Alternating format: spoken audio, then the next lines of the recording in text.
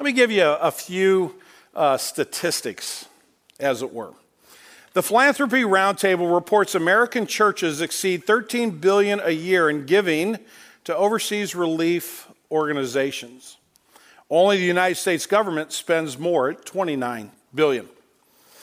The 600 Ministries in Evangelical Council for Financial Accountability spends $9.2 billion a year to provide food, medical care, education, adoption services, orphan care, post-prison assistance, substance abuse help, and other critical services at home and abroad.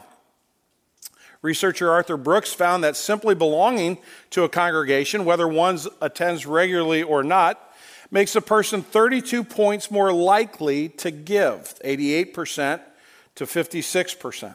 Brooks' study also says that people of faith were more likely than secularists to give money to non-religious charities, such as the United Way, 71% to 61%, and more likely to volunteer for secular causes such as the local PTA, 60% to 39%. As of 2012, World Vision spent roughly $2.8 billion annually to care for the poor. Lutheran Joan Kroc gave one of the largest single donations to public charity when she donated $1.6 billion to the Salvation Army. In 2010, U.S. churches sent out 127,000 missionaries, nearly quadruple what the number 2 Brazil sent out. University of Pennsylvania study by Ram Kanan found that 91% of religious congregations in 6 metropolitan communities provided at least one social service. And 87% of the congregations in a Philadelphia survey provided at least one social service to their community. Further, Kanan estimated that urban churches can benefit their communities by as much as $470,000 a year. Question: why do disciples of Jesus get such a kick out of giving and sharing and caring for others? That's what we want to talk about this morning. James chapter 1, verse 27. Hear the word of God. Religion that is pure and undefiled before God the Father is this: to visit orphans and widows in their affliction, and to keep oneself unstained from the world. This is the reading of God's holy and perfect word. To him alone be glory. Let's pray together. Father, we thank you this morning for the opportunity to worship. Father, we thank you for creating in our hearts through the redemption of Jesus a love for you that was never there before. Father, we're not here because we're good church people. There's no such thing as a good church person. There's only saved people or unsaved people. We have no credit. We take no congratulatory words to ourselves when we think about our faith in you. It is a gift given from a generous and compassionate God. So, Father, when we consider this morning what it means to share the compassion of God with others, we pray that you would create within our hearts, that you would grow within our hearts a desire to look more like you, to reflect your grace even more diligently to the world around us. Father, this creates, if we will let it, great joy in our lives. And the presence of your generous spirit in our hearts can absolutely do miracles in our hearts and our minds. So, Father, we pray for your truth to penetrate our minds today, our hearts today. Help us to worship you with our intellect. Thank you for your word. Thank you for how it brings life in our lives. So, Father, I pray for every one of us here that you would speak to us. Lord, don't let me stand in the way. Please forgive my sin. We pray that Jesus would teach us, and we pray in his name. Amen. So the sermon in a sentence this morning is simply this: one of the highest callings in the life of a disciple is sharing God's compassion with others. Now notice it says one of the highest callings. It's not the only calling. We have a calling to worship. We have several callings, but one of our callings is to share God's compassion with others. And so the answer to my question, why do we get such a kick out of that? Why are disciples of Jesus always, across the board, more generous than their unbelieving friends? It's because of the grace we've experienced and taken to heart. We don't get credit for being generous. God gets the glory for that. But as God works in your life and as God works in my life, and it begins to sink in what he's actually done for us and how desperately we needed a Savior and how powerless we were to save ourselves, and in fact, how inclined we weren't to pursue him, we find out that he pursued us.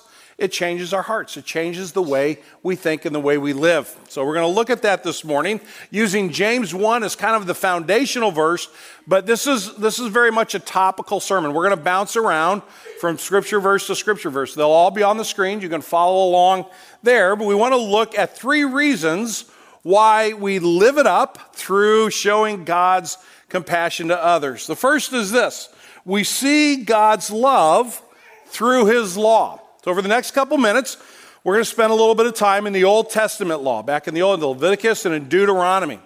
Now, a lot of people who don't know too much about the law, but they hear that word and they think about the Old Testament, they tend to think, well, that's when God was in a bad mood. That's when God was kind of grumpy. That's when he was mad at everybody before Jesus came. And he gave us a whole bunch of rules that kind of ruined all our fun and kind of made life miserable. Well, I'll let you be the judge of the God who writes these verses for us. If you think that's really a cruel, punishing, hateful God, or rather, if it's a God who shows compassion and kindness and mercy through his law. First thing we need to see in Leviticus 19 is that God rescues the helpless. God is talking to the people of Israel. They're on the way to the promised land, and he's giving them some guidelines. And he says this: when the stranger sojourns with you in your land, you shall do him no wrong. You shall treat the stranger who sojourns with you as a native among you. You shall love him as yourself, for you were strangers in the land of Egypt. I am the Lord your God. That doesn't sound like a very mean God to me. That sounds like a God who realizes people's proclivity to treat strangers poorly, and he doesn't want to see that happen. And he actually uses a bit of history out of the nation of Israel to remind them that they were the helpless ones. When they were living in Egypt, they were not tourists. When they were living in Egypt, it wasn't on a study visa where they got to kind of just go wherever they wanted to go and do whatever they wanted to do. They were enslaved in the land of Egypt for almost 400 years. Generation after generation after generation of Israelites knew nothing but bondage. And God says, I'm going to come and I'm going to set you free. I'm going to give you a land of your own. And when I give you that land, you remember your God. You remember my compassion. You remember my generosity. You remember my love. You remember that I rescue the helpless. Don't you dare treat a stranger like you've been treated before. God reminds us that he rescues the helpless. God also reminds the people of Israel that they're commanded to live out this grace of God. Deuteronomy says this: for the Lord your God is God of gods and Lord of lords, great, the mighty, the awesome God, who is not partial and takes no bribe. He executes justice for the fatherless and the widow and loves the sojourner, giving him food and clothing. Love the sojourner, therefore, for you were sojourners in the land of Egypt. He reminds the people of Israel where they've come from, again, as we've just mentioned, but he commands them to live out this grace. He says, I'm the mighty one, I'm the Savior, but I'm also the gracious one. I don't take any bribes, I'm not partial. I'm the one who loves the stranger, the widow, the orphan, all equally, and you are to reflect my character to the world around you. Now, those two commands are very clear and very direct, but they're also theological in nature. There isn't a practical application yet. So you're kind of left wondering, okay, well, what does that mean day in and day out? You know, if I were in ancient Israel and I was living my life and I read those things, I'd say, well, how do I, practically speaking, be kind to the widow or the orphan? I might not necessarily know one firsthand, or we don't necessarily have any strangers or newcomers in our neighborhood. How do I live this out? Well, God gives very practical application to this to the nation of Israel. When you reap your harvest in your field, and you forget a sheaf in the field, you shall not go back and get it. It shall be for the sojourner, the fatherless, and the widow, that the Lord your God may bless you in all the works of your hands. So there's number one. When you have a field and you're harvesting, and you forget some of the crop out in the field, you leave it, and you say, providentially, God made that slip my mind so that somebody else would have dinner tonight. But it goes on, when you beat your olive tree. So now we're getting into what you need to have to cook a meal and to flavor a meal, right? When you beat your olive trees, you shall not go over them again. It is for the sojourner, for the fatherless and the widow. So now we have the grain and now we have the oil to cook. But God goes even further and he says this. And when you gather grapes of your vineyard, you shall not strip it afterwards. It shall be for the sojourner, the fatherless, and the widow. You shall remember that you were a slave in the land of Egypt. Therefore, I command you to do this. God even takes them to the libation for dinner, which very clearly is wine, right? Which makes me really happy because I like wine, okay? A whole meal is set before who? The stranger, the sojourner, the widow, the orphan. Not the crumbs from the table, not the leftovers that nobody else would eat, but the very best of the harvest. We're to go over it one time and we're to leave the rest so that those who are going without will have the opportunity to provide for themselves, right? God doesn't say pick it and go take it to them. He says leave it for them to come gather for themselves. There's a very practical application there for us. Hold our hands open when it comes to the possessions of our lives. But there's a practical side of this. It's not just theoretical. It gets down into how we live in our community on a regular basis. Perhaps you've heard of Bob Pierce before. In 1947, Bob Pierce was with an organization called Youth for Christ, which is still in existence today. And he had an invitation to go to China and to kind of preach, kind of like Billy Graham crusade in the olden days when he would go around from city to city. And Pierce was on a team that was traveling around China, and he was preaching the gospel. And they came to one town, and he met a woman there who was a missionary and a teacher. She had lived in that community for quite some time, for about 12 years, and she had been teaching children there and living there and trying to share the gospel there. And while she was talking to Pierce when she first met him, she had a small child in her hand. And Bob Pierce said, well, who is this? And she said, we don't know. This is an orphan. We don't know who the mother or the father is or a grandparent. We don't know any family members. Nobody in our village has recognized this child. They literally have been abandoned. And then she looked at Bob Pierce and she said this, and what will you do? That's a great question. What will you do about this child? And Pierce was just struck to his core. He's a young guy. He was about 22 years old when this experience happened to him. He reached in his pocket. He had $5. That's all he had. And he gave her the $5. He said, I'm going to give you this $5 and I want your address. Every month going forward, I'm going to send you this $5 so that at least this kid lives. At least this kid has a chance to make it. I don't know if you know this or not, but World Vision, last year, 4 million children in 100 different countries around the world. Bob Pierce founded World Vision out of that one experience, out of that one practical application question. What will you do? Pierce retired in 1967, and in 1970 he found himself bored, living in North Carolina, and didn't want to really be retired, so he started up a little hobby on the side, met a guy named Franklin Graham, and together they started an organization called Samaritan's Purse.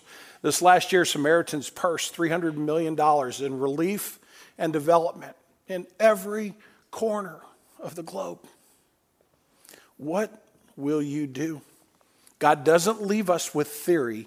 He gives us the application, and then he holds us responsible to see his love and his law and be agents of that love so that this world is a different place. When we don't follow him, when we ignore this, he offers a stern warning. Ancient Israel got way off track. They were not generous. They were not gracious. They were not showing God's compassion, and God called them out on it. Later, after the law of God that we have early on, we now come to the prophets of God. In Isaiah chapter 1, the prophet Isaiah, speaking for God, says this, your new moons and your appointed feasts, my soul hates. Those are the religious festivals of the day. Okay, so just think like Good Friday, Easter, Christmas Eve. You know, when we come together and we worship and we celebrate our faith, and God says, I'm looking at you coming and celebrating your faith, and it literally makes me sick. You have become a burden to me. I am weary of bearing them. When you spread out your hands, I will hide my eyes from you. Even though you make many prayers, I will not listen. Your hands are full of blood. Wash yourselves. Make yourselves clean. Remove the evil of your deeds from before my eyes.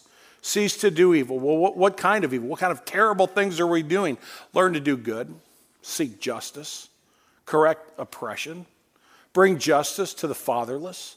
Plead the widow's cause. What God says is just treat everybody with dignity. Treat everyone with respect. Jesus says later on, love your neighbor as yourself. But God says if you call yourself by my name and you don't exercise my character in the world around you, I'm going to rebuke you. I'm going to tell you that your worship is empty and meaningless because your worship just isn't on a Sunday morning, or your worship wasn't just at the temple in Jerusalem. Your worship is every moment of every day, every breath you take is to be lived in worship of God, and our God is a compassionate God. And our God is a gracious God, and we're to live that out for the world to see. God gave us his love through this law that directs us to care for others. Secondly, we see not only God's love through his law, but we see God's wisdom through generosity. We're going to spend a couple of minutes in the book of Proverbs. Proverbs chapter 14, verse 13. Whoever oppresses a poor man insults who? Insults his maker.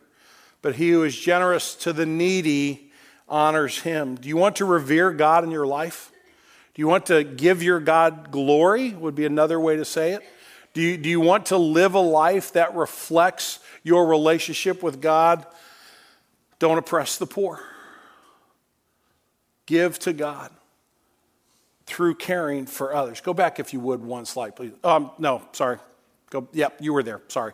Whoever oppresses a poor man insults his maker, but he who is generous to the needy honors God. Being generous to the needy. And it isn't just financially. You might have a friend who's needy of some of your time. You might have somebody who's just going through a very difficult time and they just need you to stop and pause for 10 minutes and put your arm around them and tell them you love them and invest in them some time and some kind words. That might be the way that you give to somebody today, but are we understanding that we're honoring God through that generosity? Not only revering God, but also do we see the common image of God in all of humanity? Whoever is generous lends to the Lord, right? And he will repay him for his deed. That's an interesting statement there because you think, well, I'm lending to somebody, I'm going to just give somebody some money. When's the last time that I saw somebody on a street corner and I handed them a couple bucks and I actually thought, I just saw Jesus. I just kind of saw an image of God there. I saw part of the glory of God. I was driving down by Barnes Jewish yesterday afternoon. There was a guy on the street corner. I rolled down my window. I gave him a couple bucks. I didn't have that thought pass through my mind. I didn't go, wait a minute. That guy's made in the image of God. He's bearing some of the image of God. I want to love him. Well, the thought didn't go through my mind. We need to understand that all of humanity is made in the image of God. And when we care for another, we're actually caring for the Lord, is the way he puts it. That's an astounding thought. Can you imagine Jesus coming up to you and saying, I forgot my wallet, can you give me $5? We would fight each other over that to be able to give Jesus $5, right? If you said, I want to run over to McDonald's and get a Big Mac. Oh, let me take you to Citizen Cane's. You don't want to go to McDonald's. Let me take you to get a good steak. And why don't you come over, spend the night? We'll put you in our room and we'll give you. But we pass people made in that image every day and we don't give it a second thought. And we call ourselves disciples. And we forget the common image of God in all of humanity. The author of Proverbs also tells us that there's a time when generosity actually becomes a way of life for us. In Proverbs 22:9, he says this, whoever has a bountiful eye will be blessed, for he shares his bread with the poor. So the idea of a bountiful eye is kind of just the way you look at the world. Whatever, your world life view is what we called it in college and in seminary, kind of your philosophy of life. You have a world life view that is going to dictate if you're old enough who you're going to vote for in this election. You see the world kind of this way or that way, and you're either going to vote for that person or that person. How does your world and life view impact the way you care for folks who are needy? Well, Proverbs says that the person who looks at the world just kind of with a generous, open hand is a person who is honoring God. So God calls us to not just have this as a passing experience occasionally, but actually to make this a way of life. I mentioned earlier Bob Pierce. I want to mention Everett Swanson. Everett Swanson in the early 1950s was a Presbyterian pastor who was a minister in Korea, just a little ways away from China, about the same time that Bob Pierce was there. Everett Swanson was walking by the place where he was living on a cold January morning in 1950 in Korea. And he noticed the street collectors, like the garbage folks that come around, pick up the garbage and put it in the truck. He noticed them working down the street, and they were taking piles of rags and throwing them into the truck. And as he walked by them and got closer, he realized they weren't piles of rags. There were children who had died in the night, frozen to death, died of exposure. And he stood there and he looked at that and he said, there's got to be a way to make a difference. He looked at it with a bountiful eye. 2 years later, in 1952, he opened his first orphanage with 35 children. And he was so excited to begin to make a difference in those children's lives. But he said, maybe there can be more that's done. Maybe we can be part of something that could grow beyond just this. Last year, Compassion International, 1.3 million children in 26 countries around the world were given food and clothing and a Christian education centered on the gospel of Jesus Christ because of what Everett Swanson began in 1952 and God did subsequently through him over many, many years. Can I say that we have a bountiful eye? It's just the way, because of the gospel of Jesus Christ, that we look at the world. God's love through his law, God's wisdom through generosity, and thirdly, Jesus as our living example. In Luke chapter 4, Jesus is coming home, and he goes to church on the Sabbath, which is his local or his normal custom, and he's a young man, and he's given the scripture to read.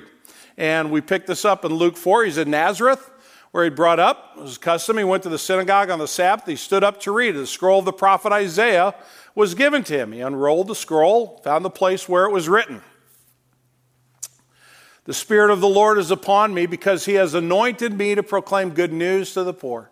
He has sent me to proclaim liberty to the captives, recovering sight to the blind, to set at liberty those who are oppressed, to proclaim the year of the Lord's favor, the mission of Jesus, as described by the prophet Isaiah several hundred years before Jesus came to earth, is clearly stated by Jesus. What does he say? Then he began to say to them, today this scripture has been fulfilled in your hearing. If you want to know what Jesus is all about, maybe you have a life mission statement. I have a life mission statement. You want to know what Jesus' life mission statement is? There it is. It's right there. To care for those around him who can't care for themselves. And Jesus is bringing a spiritual new life through his death on the cross and his resurrection. But he also calls his disciples not only to offer that new life in his name, but also to care for the physical needs of those around him. And if you read the Gospels, if you know anything at all about the Gospels, Jesus spent a ton of time healing, caring for, relieving, bringing comfort to the downtrodden and the broken, bringing food to those who had none, sight to the blind, new legs to the crippled, life to those who had actually died. Jesus rose people from the dead because that was his mission. I love Green Tree's mission. Grow disciples, renew communities, and plant churches. I believe that's the lofty goal we should have in following Jesus. Do we understand, though, that we're part of his mission? We're not inviting Jesus to bless Green Tree. We're praying fervently that we won't mess it up and get it wrong, and that we will actually follow Jesus in his mission. But he doesn't just state his mission, he also gives us his paradigm for greatness in his kingdom. This is a passage in Matthew, and he says, Jesus calls his disciples to him. He said, you know the rulers of the Gentiles lord it over them. They're great ones that exercise authority over them. Not among you. Whoever would be great among you must be your servant, and whoever would be first among you must be your slave. Even the Son of Man, and now he's talking about himself, came not to be served, but to serve and to give his life as a ransom for many. Jesus says, greatness in my kingdom is measured through service. If you want to be great, you'll roll up your sleeves and you'll care for those around you whom no one else will care. He takes it even a step further when he gives us some direction in Matthew chapter 5 about how far we're to go when someone asks us for relief. If anyone would sue you and take your tunic, let him have your cloak as well. In other words, give him not only your jacket, but give him your shirt, right? And if anyone forces you to go a mile with him, go 2. Give to the one who begs from you. Do not refuse the one who would borrow from you. We've had an interesting experience in our new home. We've had lots of interesting experiences in our new home. But one of the interesting experiences we've had in our new home is a rise of the number of people who walk through our door and need help. They need financial help. When we were in the building right over here, we had folks come in, maybe once or twice a week, maybe 3 or 4 a month at the very most. So we have always set money aside for that. But we find ourselves in a real pickle right now. We find ourselves unable to keep up with the folks who come in with need. Can you imagine walking through a door? Your sole purpose is to say to somebody, I can't provide and I need help. Imagine how hard that would be. Imagine how difficult it would be to admit that you're at a place where perhaps your electricity is about to be turned off. Maybe you don't have the means to provide food for your children for the next few days or weeks. Imagine how difficult that would be. Can you imagine finding out that, sorry, we've spent all our money this month and we don't have anything left for you? I hate that answer. I hate it with a passion. But that's where we find ourselves right now as a church. We're trying to figure out how to care, genuinely care, and bring relief for the people who need relief. We need to do much more than that. We need to bring opportunity for those who are looking for a way to work out of poverty. We need to provide coaching and care and a holistic approach to this. But today, right now, we haven't set enough funds aside just to take care of the relief that we need to take care of on a regular basis. Maybe you have an idea on how we could fix that. Please come talk to me if you do. But if we're going to follow Jesus' mission, if we're going to follow his kingdom paradigm, if we're going to follow his direction, that's not a good answer. Jesus says, don't refuse the one who needs the help. We've got to tackle that because God's put us in a place where we're findable. We're not kind of a little brick building over to the side. We're in this wonderful new building. Part of that is determining how God can use us to care for those who need relief because Jesus gives us the example himself. He also gives us the supreme example in his sacrifice. In Romans chapter 5, Paul reminds us about the love of God in Christ Jesus. And he says this, while we were still weak at the right time, Christ died for the ungodly. Verse 8, but God shows his love for us in this, while we were still sinners, Christ died for us. And then he takes it even a step further in verse 10, while we were enemies, we were reconciled to God by the death of his son. All right? So we were weak, we were helpless, we were unable to rescue ourselves, and God came along and he rescued us. But it was worse than that. We were weak, but the energy that we used was not good enough, and we kept failing time after time. We never did the things we should do. That's what it means to sin. Sin doesn't mean that you rebel. It simply means you don't do the good stuff you should do. And we're sinners. But then it gets even worse. When we were in active rebellion against God, Jesus looked at it and said, I'm going to die for them. So I take us back to the example. I said, put yourself in the shoes of walking through those doors, right? What ought to happen, regardless of how much money we have or don't have, people ought to be treated with dignity. How dare we judge anybody else? We are the weak. We're the ones who fall short. We are the ones who are in open rebellion against God. Unless Jesus intervened for you and unless Jesus intervened for me, we are hopelessly lost. We need to live as people who are redeemed, not as people who are self-righteous, but as people who understand what it means to receive grace, to receive mercy in time of trouble so that we can then turn around and care for others, which finally, you're probably saying, brings us to James chapter 1, verse 27. Religion that is pure and undefiled before God the Father is this: to visit orphans and widows in their afflictions, to keep oneself unstained from the world. God intends your life and my life as disciples of Jesus to reflect his mercy. We're commanded here, if you jump to the end of the verse, to reject the world's priorities. If you think about keeping one's self unstained from the world, maybe think of all the evil things, all the stuff that people do that you don't hear about, but it's really the awful stuff. That's not what James is talking about. James is talking about being stained by a philosophy of life that omits God from the center. So it's not what we're doing, but it's how we're thinking. And you cannot embrace a godless philosophy and care for orphans and widows. If you embrace a godless philosophy, eventually you're just going to care about yourself. You're going to become self-centered. When you take God out of the equation, everything changes. And Green Tree Community Church today stands on the gospel of Jesus Christ and on the authority of God's word. But for how long? For a couple years? For 10 years? For 15 years? For a generation? For 2 generations? How long before we become victims or we perpetrate missional drift? And that's a term that's business as well as not-for-profit, where you lose sight of your original goals and you become something you were never intended to be. We have to be so careful to avoid a man-centered, godless philosophy of the world, not because we're self-righteous, but because it could lead us away from the heart of God and His care for the weakest among us. I want to read for you a charter that was put together for a school in the United States back in the 1600s. The language is somewhat difficult to understand. I'm only going to read about a third of it, but hopefully you can follow along. After God, and God is in big caps, had carried us safe to New England, and we built our houses, provided necessaries for our livelihood, reared convenient places for God's worship, and led civil government, one of the next things we longed for and looked after was to advance learning and perpetuate it to prosperity, dreading to leave an illiterate ministry to the churches when our present minister shall lie in the dust. You ever thought about that? When your present minister is going to lie in the dust? It's going to happen someday. What will you do after that? That was kind of the notion. We should start thinking about education around here.